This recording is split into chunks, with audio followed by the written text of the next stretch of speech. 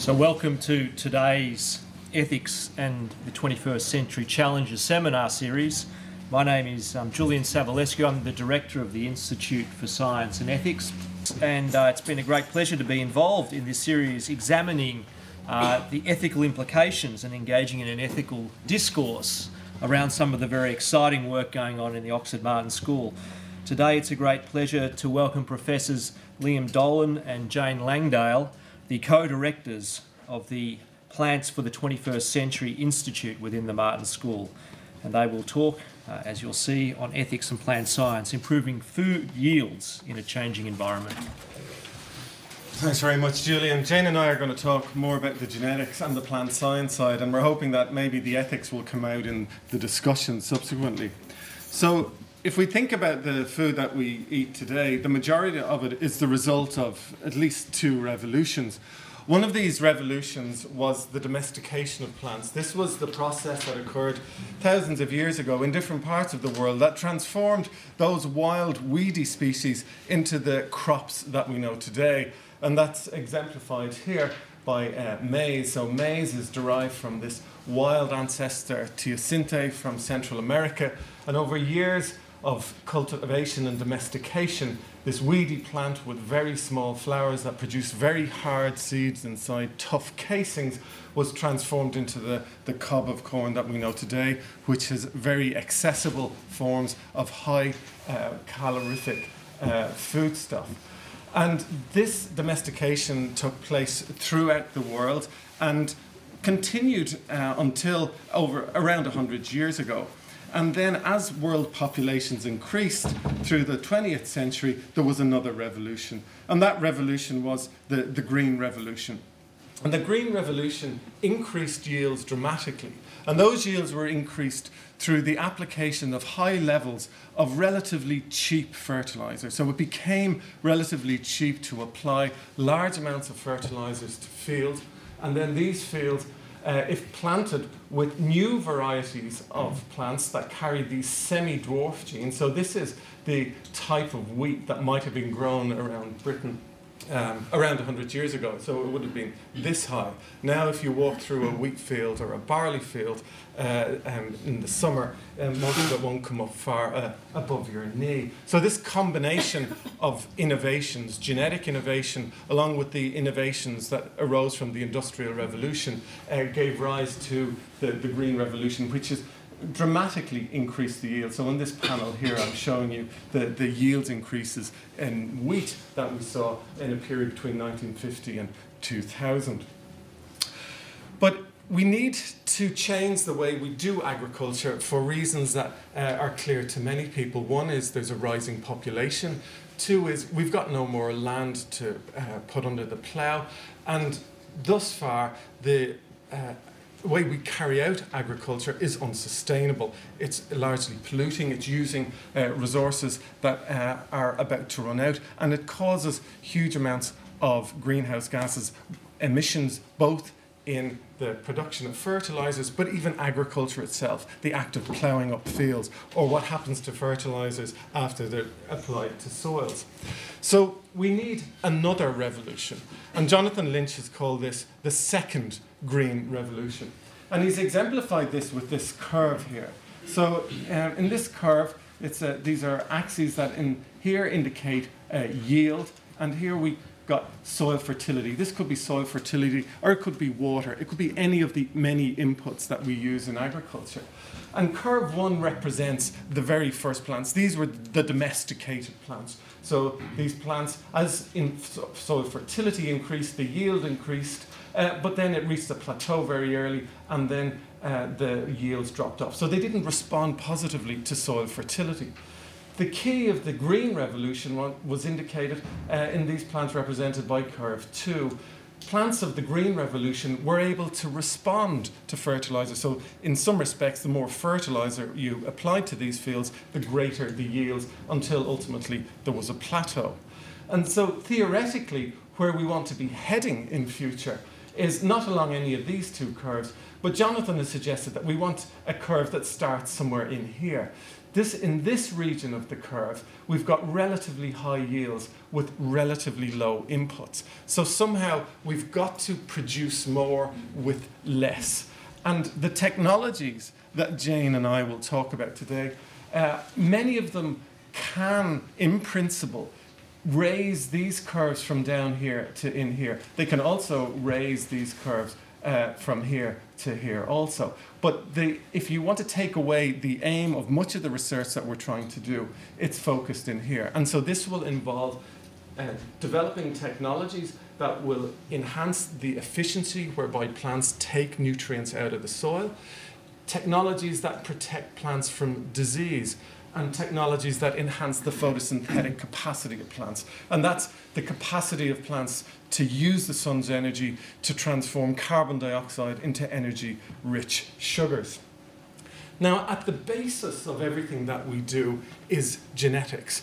These first farmers were geneticists. They didn't call themselves geneticists, but they looked for natural variation, and then they continuously selected for variants that were advantageous to agriculture. And we're doing exactly the same. We're looking at plants, looking for traits, and we now have at our disposal technologies that allows us to manipulate those genes in a variety of ways to try to raise this curve, to head towards curve 3. And as most of you will know, genes reside in DNA. So each of us got packets of DNA from both of our parents. The DNA is located in chromosomes, and we can unravel this DNA in chromosomes, and different lengths of string are the locations of genes. So this string is a series of genes side by side, and what geneticists can do is they can find various ways to move these pieces of string around from organism to organism, putting them together in combinations that will give desirable traits.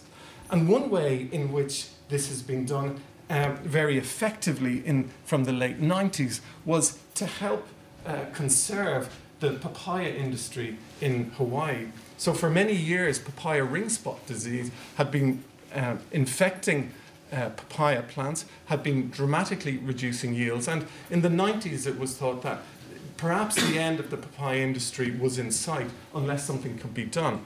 And this is what the papaya ring spot does. So this is a healthy papaya tree. This is a papaya seriously in stress after infection with the ring spot virus. But viruses contain their own nucleic acid, just like our DNA, and it's been possible to develop technologies that manipulates the nucleic acid, the genetic material of the virus, to generate plants that are resistant to infection. And so this technology is to take part of the genome, the nucleic acid, the genetic material of the virus, introduce it into the papaya plant, and so the papaya plant is now producing protein from the virus. The introduction of the genetic material induces an immune response in the plant, and as a result there's a constitutive activation of an immune response against this virus, and the plant is then resistant to infection. So this technology has allowed the recovery of the papaya industry, and now approximately 80% of the papaya grown in Hawaii is genetically modified plants harboring this technology that's allowing the sustainability of this industry. So that's a developed world example that's deemed to have been successful. These technologies can also be applied to the developing world, and cotton production is a major agricultural activity in India. And cotton production the world over has traditionally utilized large amounts of pesticides in order to get an adequate yield. And the reason is there are large numbers of insects that basically eat the boll. They eat the structure that produces the cotton. And so here we've got a larvae of one of these organisms. And it turns out that there are bacteria, soil bacteria, that produce proteins that are toxic to these larvae. And the isolation of the genes encoding these proteins, so it's the genetic material that controls the production of these toxins, and these toxins are called cryotoxins, can be introduced into the plant. And so the way this is done is the nucleic acid, the genetic material from the bacteria, is fused to a piece of genetic material from the plant that results in the bacterial protein being produced in the developing bowl. And as a result, this pesticidal bacteria is produced in the plant and preserves the plant from the infestation. So this technology has been utilized around the world. It was first introduced in the United States in 1997. So these are field tests. We've got millions of hectares of planted BT cotton here. This is thyme. So these are field trials released in 1997 in the United States, and it's been on an upward trajectory ever since. It's been introduced to India since 2002 and has continued to increase. And now between 90 and 93% of the cotton acreage in India is BT cotton. And it has dramatically improved crop yields en masse. So, for example, this is illustrated here. So these are studies that are based on Indian cotton production. And if we look at crop loss, so that's the amount of crops that are lost due to the pest in the absence of insecticide. So here's insecticide applied here, and this is crop loss. So if we apply no insecticide, we lose almost 80% of the normal cotton crop, but we only lose about 25% of the genetically modified cotton crop. And we see this benefit of BT cotton even with quite high levels of applied pesticide. So this has led to a reduction globally of pesticide production, of pesticide application during the cultivation of cotton. And a number of studies have been done to try to determine who's actually benefiting from this technology. Because while clearly the large companies that are producing this technology are benefiting, but how far down through the economic chain is benefit perceived? And so this is a measure of this reported in a review of 3 years ago. And what we can see here is compared BT cotton to conventional cotton production, and this is change in US dollars in income. So in total, over the first few years of the introduction of cotton, incomes have increased. And this has been spread, as you might expect, among rich farmers. For me, it was unexpected to see that vulnerable farmers were considerably benefiting from it. But poor farmers, and so these would be farmers who'd farm 2 to 3 hectares in India, were also seeing some benefit from this technology. And for me, what was even more surprising was that there was an observable benefit to landless labour. So these were people who didn't own land in India, but who saw benefit. And one of the reasons is it's many of these landless labour who pick the cotton, and there's disproportionate representation of women there. So the slight increase in benefit that's accruing to the poorest is largely accruing to the women of that community. So one of the projects that we've got going on as part of our Martin School project is with the Biodiversity Institute, and Carla is sitting here, who's just on her way to India. So one of the things that we want to do is to evaluate the effects of genetically modified BT cotton on ecosystem service provision in India, because this is very topical at the moment, because the Indian government has placed an indefinite moratorium on what was to be the second genetically modified plant. This is BT brinjal or aubergine. And what Carla's project is the aim of Carla's project is to determine, is there any reason to believe any of the scaremongering rumours that that permeate the media but haven't been substantiated by anything in the scientific literature. So we're looking at this from two angles. So these were two examples from pests. And I said that there are other ways in which we can begin to move this this curve upwards. And in one of these ways is to enhance the efficiency or the ability of crops to take up fertilizer. So if I tell you that when we apply phosphate fertilizer to fields in UK fields, in UK agriculture, 90% of that applied phosphate is not taken up by the plant. It runs into the water system or becomes tightly bound up to the soil. So there's definitely mileage there to increase phosphate uptake efficiency. Nitrogen is even more alarming. So it's between 80 and 90%, but the costs of producing nitrogen are hugely more expensive, hugely larger than phosphate. So our plants that we grow today have been bred in conditions where they've had large amounts of fertilizer applied, and in many respects they may have lost the ability to the very efficient they may have lost the ability to efficiently extract nutrient from conditions from the soil when there's little of that nutrient around. So one of the projects that we're doing as part of the Martin School funding is to try to enhance nutrient uptake efficiency in crops. And the way we do that is we use our fundamental knowledge of root system development. So we've identified genes that we know are required for the formation of the surface layer of the root that forms these root hairs. Root hairs are important for nutrient uptake because they increase the surface area of the root. And we've identified these genes by doing old-fashioned mutagenesis, identifying mutants that don't have root hair. So here's a mutant that lacks a root hair. This is the wild-type parent. We've identified the DNA sequence that corresponds to this gene, and this gives us a tool with which we can now begin to manipulate root function.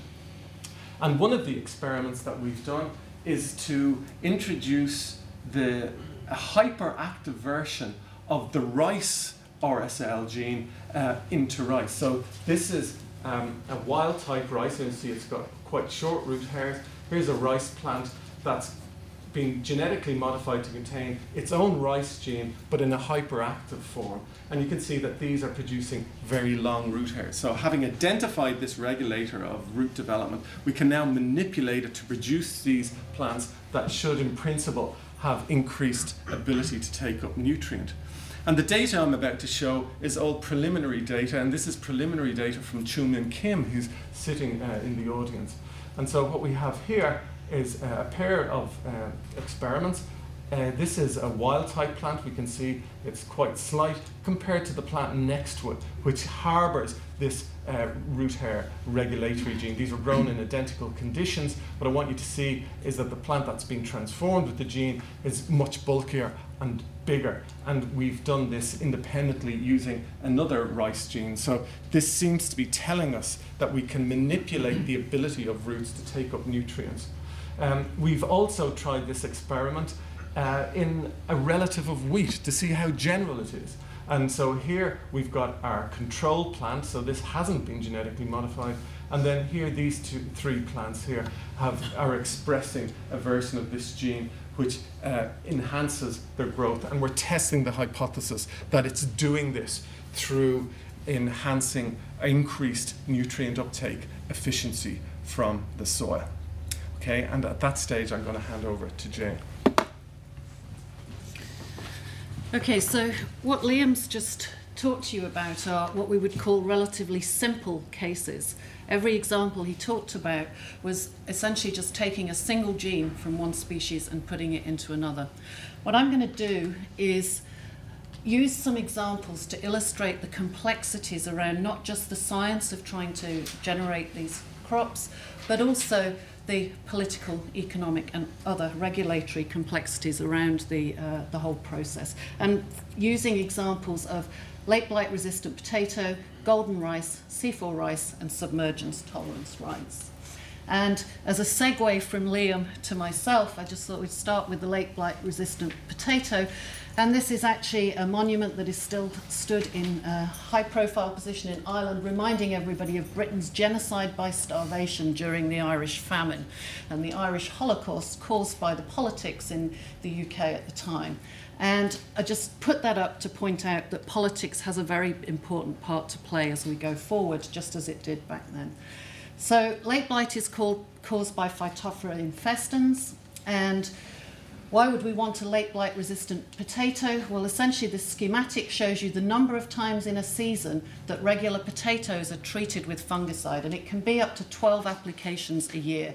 So everywhere there's a P here, there is a stage where Phytophthora can infect the crop and the fungicide is applied. To date, most farmers don't actually think there's an issue here. They think they have a chemical arsenal that can deal with late blight, and so are not particularly proactive or supportive about people who are trying to breed late blight potatoes, because they think they can deal with it chemically. So, how can you go about making a late blight resistant potato? Well, this is a key photograph, because what this shows is different species of Solanum, potato relatives, growing in a field that has been infected by Phytophthora. And you can see that some of the plants are perfectly healthy. They're not affected by the fungus at all, whereas some are. And one particular species is this one here, Solanum venturii, and it is totally resistant to the late blight fungus. And so work that's been carried out by Jonathan Jones in the Sainsbury lab at Norwich has actually taken, first of all, identified the resistance gene in Solanum venturii and put it into our regular Solanum tuberosum. And what you see here is Desiree, which is a variety of potato that we're all familiar with. And you can see on the top here are leaves of the transgenic plant that have been infected with Phytophthora, and leaves of the non-transgenic plant. And so it's quite easy to see that the introduction of this single gene from a wild relative of potato has conferred resistance against late blight. Jonathan took this into field trials in 2010 and again in 2012, and this is what the potato, this is a mixed population of transgenic and non-transgenic plants in June, when the late blight fungus is not around, and as by the name suggests, it comes later in the season. And you can see that in August, when the Phytophthora has come in, here's the non-transgenic Desiree potatoes, and here are the ones containing the single transgene. So this seems like a solution to late blight. Well, Jonathan's not the only one who's been generating these sorts of lines. BASF, the chemical company, generated an equivalent variety using resistance genes from a different wild relative of potato, and they called it Fortuna. And they produced this pamphlet saying why Fortuna was a good thing. They themselves, who produce chemicals, pointed out that instead of having to put fungicides on 12 times a year, there would still probably have to be 2 applications for a different fungus, but the chemical input would be drastically reduced if Fortuna was adopted. Well, EU regulatory bodies refused to adopt Fortuna. So that was in 2011 when they applied for permission to grow it and commercialise it. They were refused it, they appealed against it, and they were refused it again. And so, what's the outcome? The outcome was that due to lack of acceptance of these crops, BASF decided to stop any commercial activities in Europe, and they moved their corporate headquarters from Germany to the USA. Clear economic impact of that decision. And so what we have here is 9 years of research and development, including 6 years of field trials, and still no crop in the field. So that's the first example that I'm going to use to illustrate some of these issues. The second one is golden rice. And golden rice has essentially been modified so that it will incorporate vitamin A in the seed. Why would we want to do that?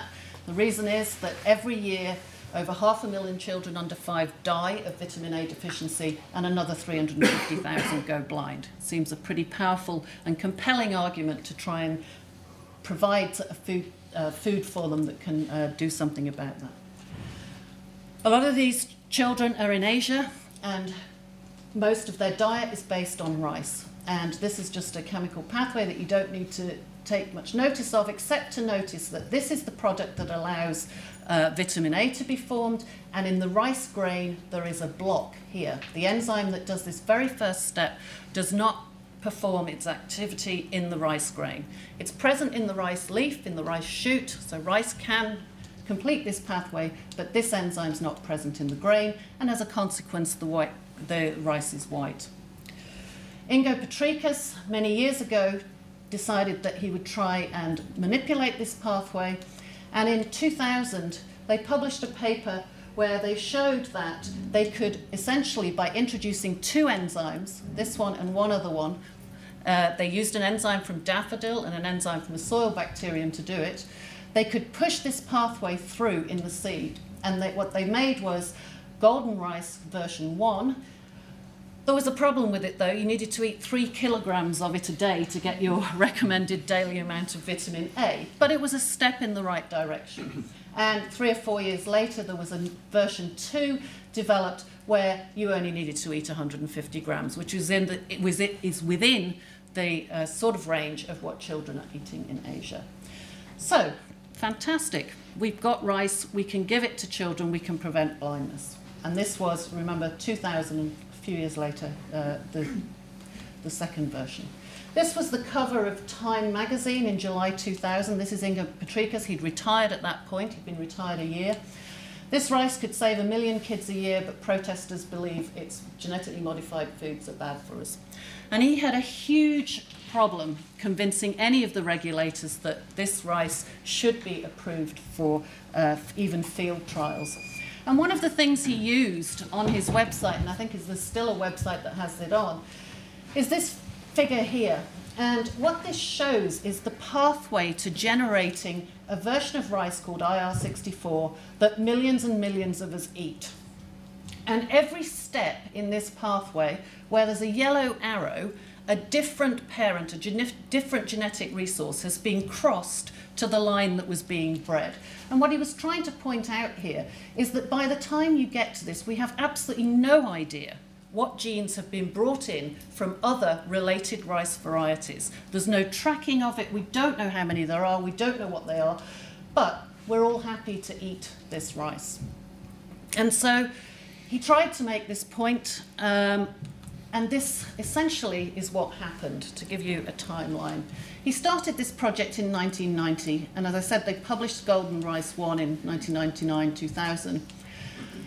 In 2000, and this had taken 5 or 6 years, they finally negotiated a public-private partnership, because in order to actually produce the golden rice, they'd had to use 70 or deal with 70 enabling patents.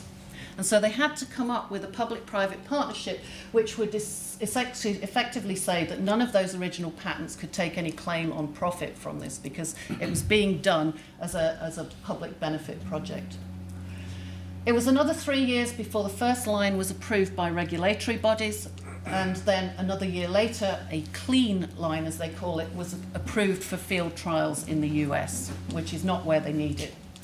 That was the same year as Golden Rice 2 was generated. It then took another 5 years before there could be a regulatory framework put together to let it to be grown in Asia. So that was agreed in 2009, but it was still another 2 years before the first field trials were carried out in the Philippines at the International Rice Research Institute. They were successful, and there was a big press release that the first golden rice was going to be grown as a crop in the Philippines in 2012 for human consumption. We thought we were finally on the way. What happened last year across the Philippines, not just in the fields that were growing golden rice, was that yields were only 2/3 of the previous season. Because the yields of the golden rice were 2/3 of what had been predicted or expected, essentially it's not yet been released to other countries, and they're going through another trial in the Philippines this year, because if the yields are only 2/3, then farmers won't grow it because they need quantity rather than the quality of this. So we are still 23 years on from the initial start of the project, and very few people have yet benefited from this product. Okay, so that was the second example. The third example is still essentially in progress, very much in progress, work that's being done in my lab and many others, as part of the P21C. And this is a project aimed to improve photosynthesis in rice. And so without going into the details, rice is essentially what's known as a C3 plant. And this is an example of it growing in a field right next to maize, which uses a different form of photosynthesis known as C4. And this, in between it, is a weed that also uses C4 photosynthesis. And it's not difficult to see that the biomass produced by the C4 plants is much greater. And because it's estimated that rice yields need to increase by 50% by 2050 to cope with Asia's population rise, there is an effort to try and convert rice into a C4 photosynthetic plant. So how can we do that? Well, this is definitely not a single gene. It's not even 2 genes like golden rice. This is going to require that we change the anatomy of the leaves, we change the biochemistry of the leaves, and then we kind of do a bit of fine-tuning, and we might get a C4 rice.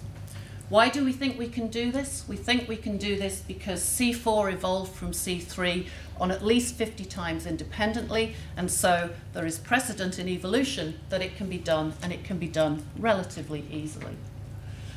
However, right now we don't even know how the anatomy develops in a C4 plant, let alone how to change it in a C3.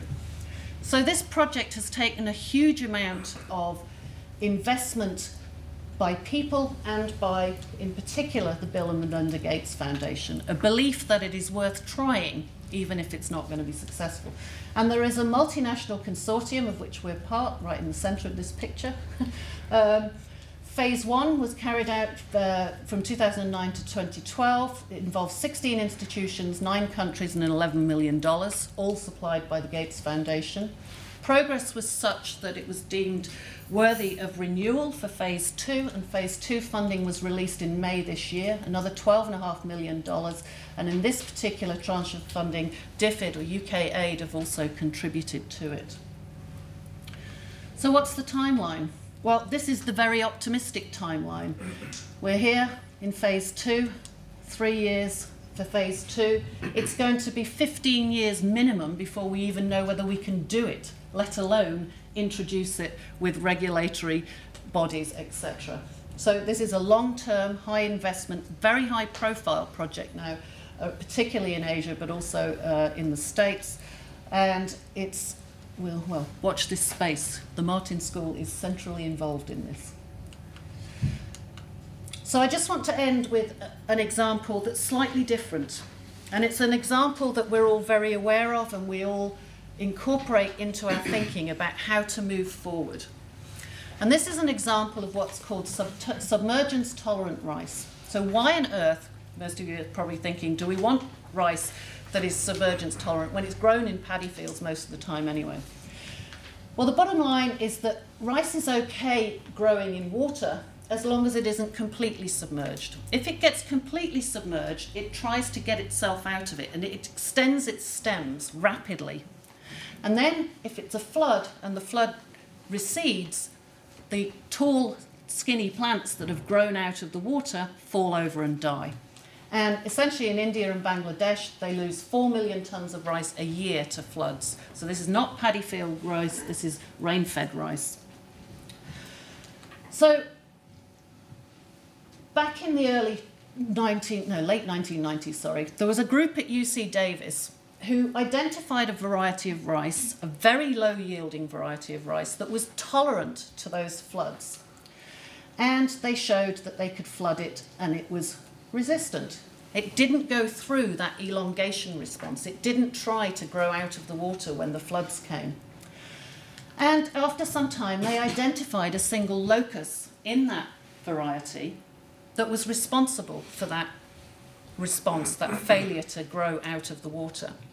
And they introduced it into regular varieties of rice and showed that if they had that gene, then they too were able to tolerate the floods. Rather than have to deal with the regulatory bodies, what they then did was go back and they did a series of back crossings to introduce the specific locus from this donor into the high-yielding rice varieties.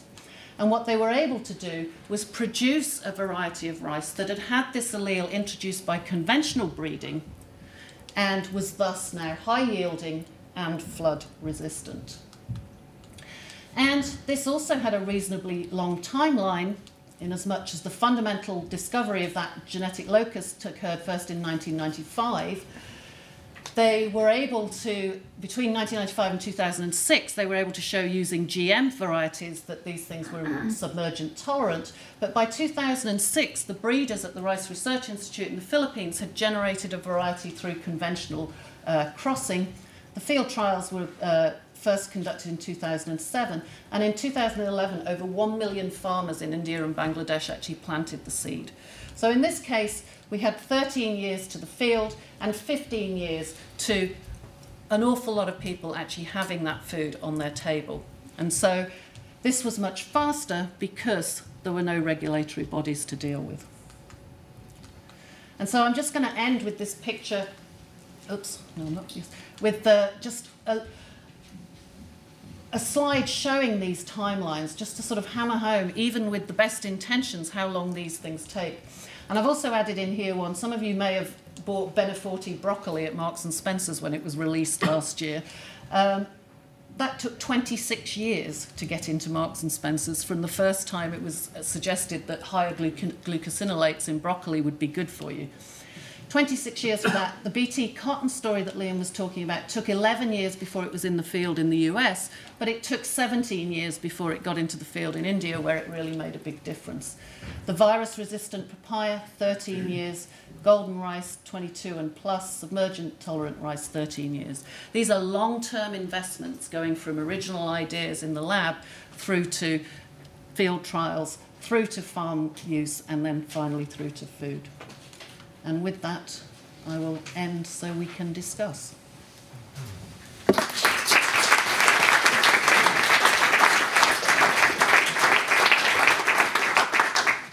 So we have plenty of time for discussion, and I think the plan is I'll just say a few things, and then we'll have a general discussion.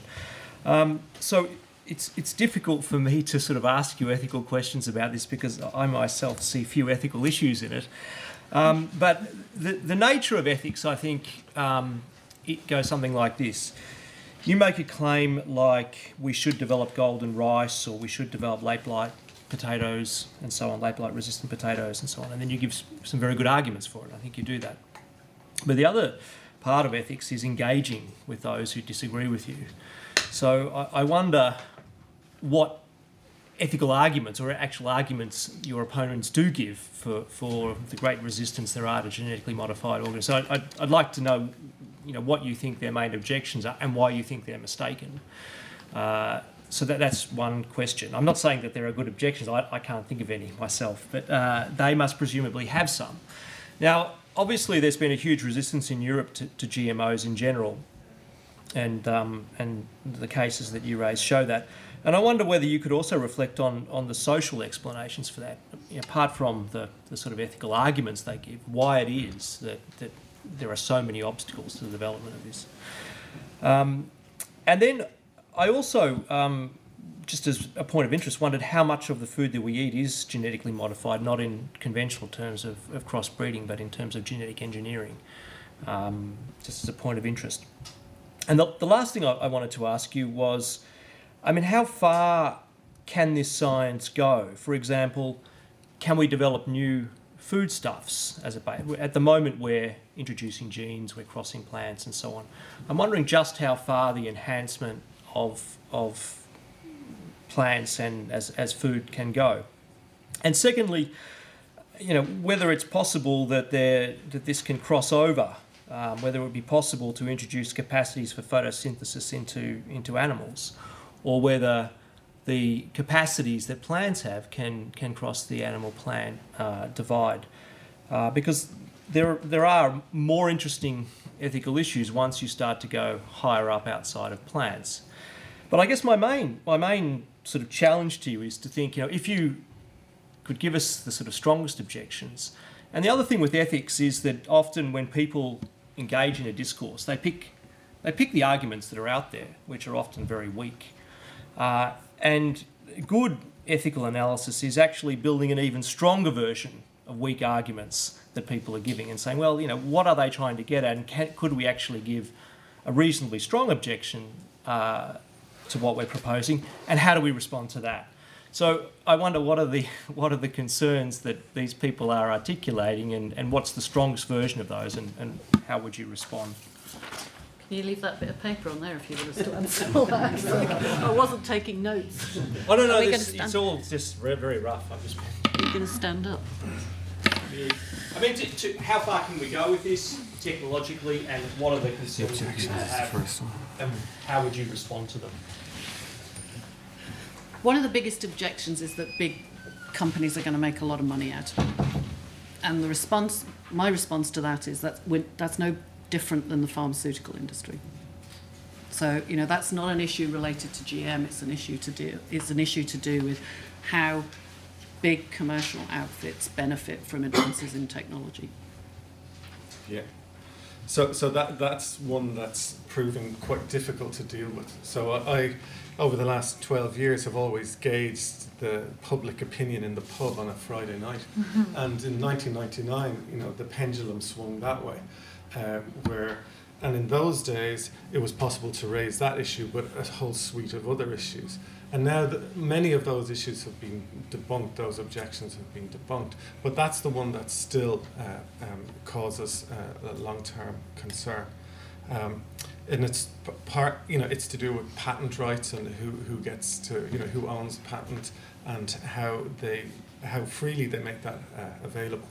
And I don't think we've come to a consensus there. But like Jane says, most of the electronic pieces of equipment that we carry around with us and use every day, and don't question necessarily the ethics of. But on the other hand, when it comes to our GM corn, we're very concerned about it. So I think there's it's acted as a lightning rod in some way.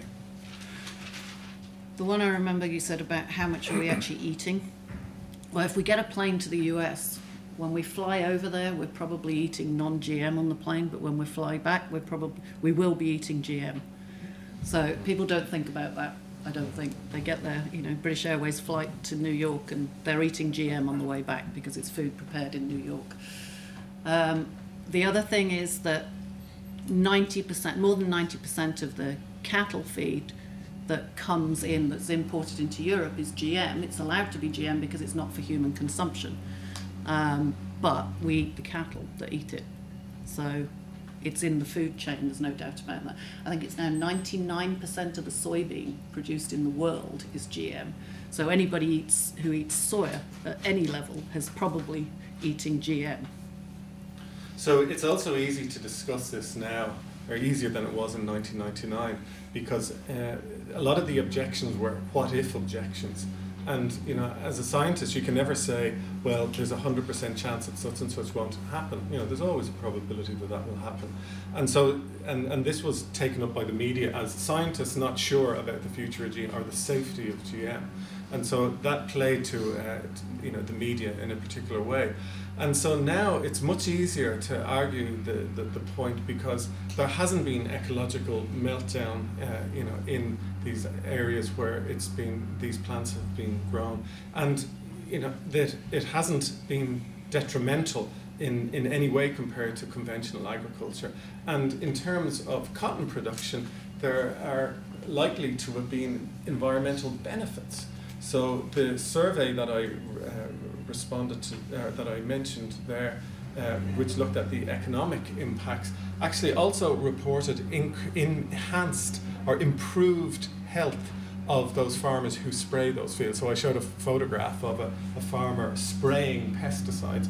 Now, don't take this as an insult, but evolutionarily we're all quite closely related to the insects. So whatever kills an insect will probably do a good job in your nervous system too. But none of this has, these environmental catastrophes have come to bear. So it's easier to win the argument because we've got evidence.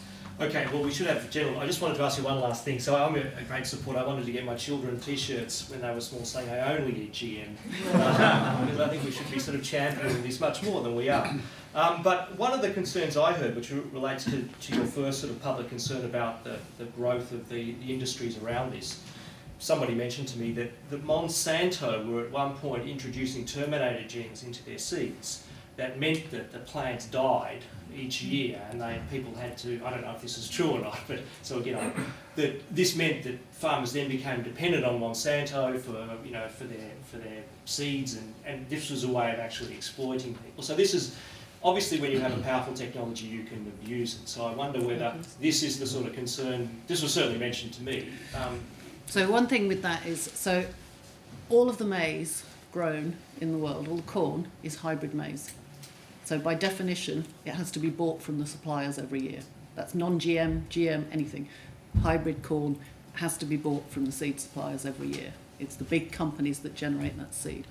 The other thing about that is that Monsanto's Terminator ads that came out were essentially designed, the Terminator technology was designed so that essentially you couldn't get this spread into the environment. And so people got so hooked up on this Terminator terminology and said, oh, we don't want Terminator genes. And then as soon as that was, Monsanto sort of took it back out of the argument. And then everybody's like, well, what if all these genes spread into the environment? And the very technology that they developed to prevent that happening was essentially shut down, which I have to say was, from my perspective, was, bad PR on Monsanto's part. They got that so wrong, the way they did it. And if they'd done that a little bit better, then we perhaps wouldn't be where we were.